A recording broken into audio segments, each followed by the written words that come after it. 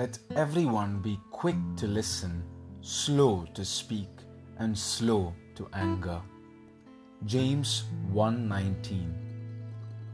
Once upon a time, there lived a young newlywed couple on a small farm.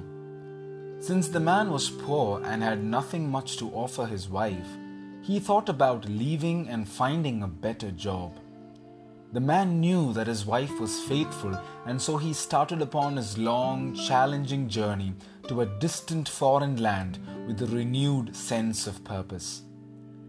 After walking for many days, he came across another farmer who required a helping hand at his farm. The young man agreed to work for the farmer for as long as it was required. He didn't want to return home until he earned quite enough. It was hard work at the farm, and time flew ever so quickly. Finally, after 20 long years, he decided that he had indeed earned enough and more for his family. His heart ached to see his wife again, and so he called his employer and quickly settled his accounts. After many days of walking, he was overjoyed to finally see the rooftop of his house in the distance. Night had already fallen and his wife was asleep, so he decided not to wake her. But in his eagerness to see his wife after so many years, he quietly went to the bedroom. What he saw next made him stop dead in his tracks with utter shock.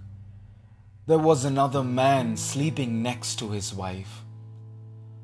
He was filled with rage and he remembered his hunting gun kept in the storeroom. Yes, he would kill both his wife and this other man and avenge her betrayal. Suddenly, he was reminded of something that his previous employer had mentioned to be his personal motto: never take any decision in a hurry.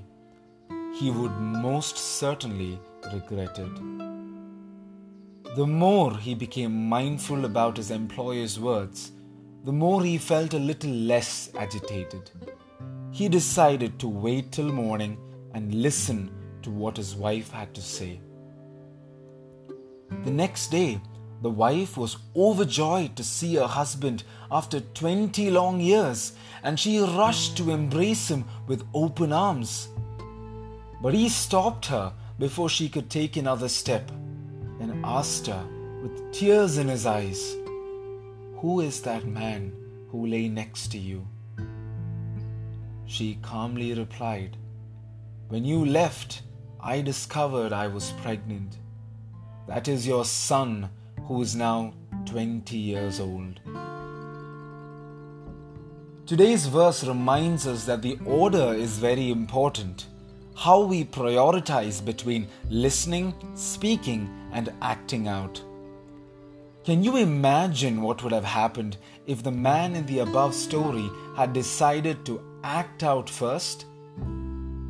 To listen means to give thoughtful attention to and not just hearing something. Sometimes we speak too soon and then realize that we have actually no idea about what we are talking about.